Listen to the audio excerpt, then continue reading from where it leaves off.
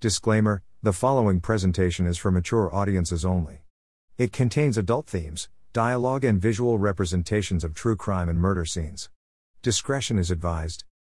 Aileen continued her promiscuous life and would continue to sell sex for the rest of her life, until she was imprisoned in 1991. In 1976, at age 20, Aileen married Lewis Fell along the route to Florida, where Aileen was moving, though this marriage was annulled after Lewis filed for it, citing Aileen's anger and aggression towards him and others, just a few weeks later. Aileen's nomadic-style life of petty crimes, prostitution and drinking continued. At the age of 21, her brother Keith died of throat cancer, and at his funeral, which Aileen attended, Dawn, a family friend, was told that Keith never even told his sister he was sick, despite keeping in regular contact via letters in the mail. In 1981, 25-year-old Aileen took part in an armed robbery, while highly intoxicated, in which she tried to rob a store with a .22 caliber pistol. For this, Aileen was arrested and sentenced to prison for 3 years.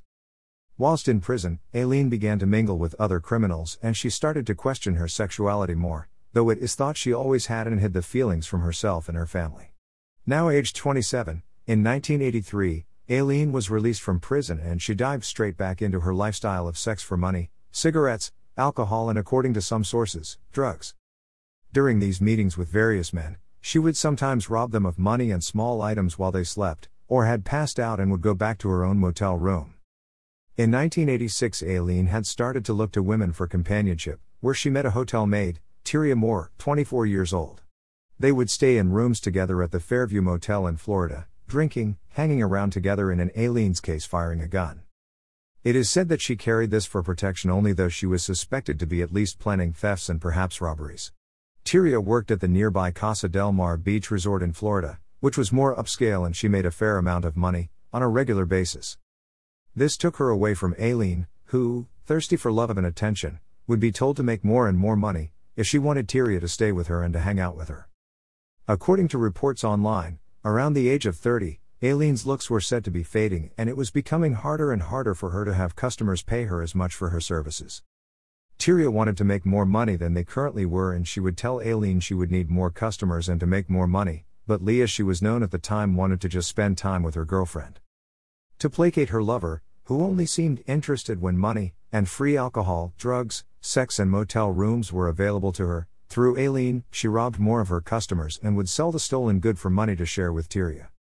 It is on the night of November 30, 1989, when Aileen would suddenly turn from prostitute, thief and convicted armed robber, into a murderer.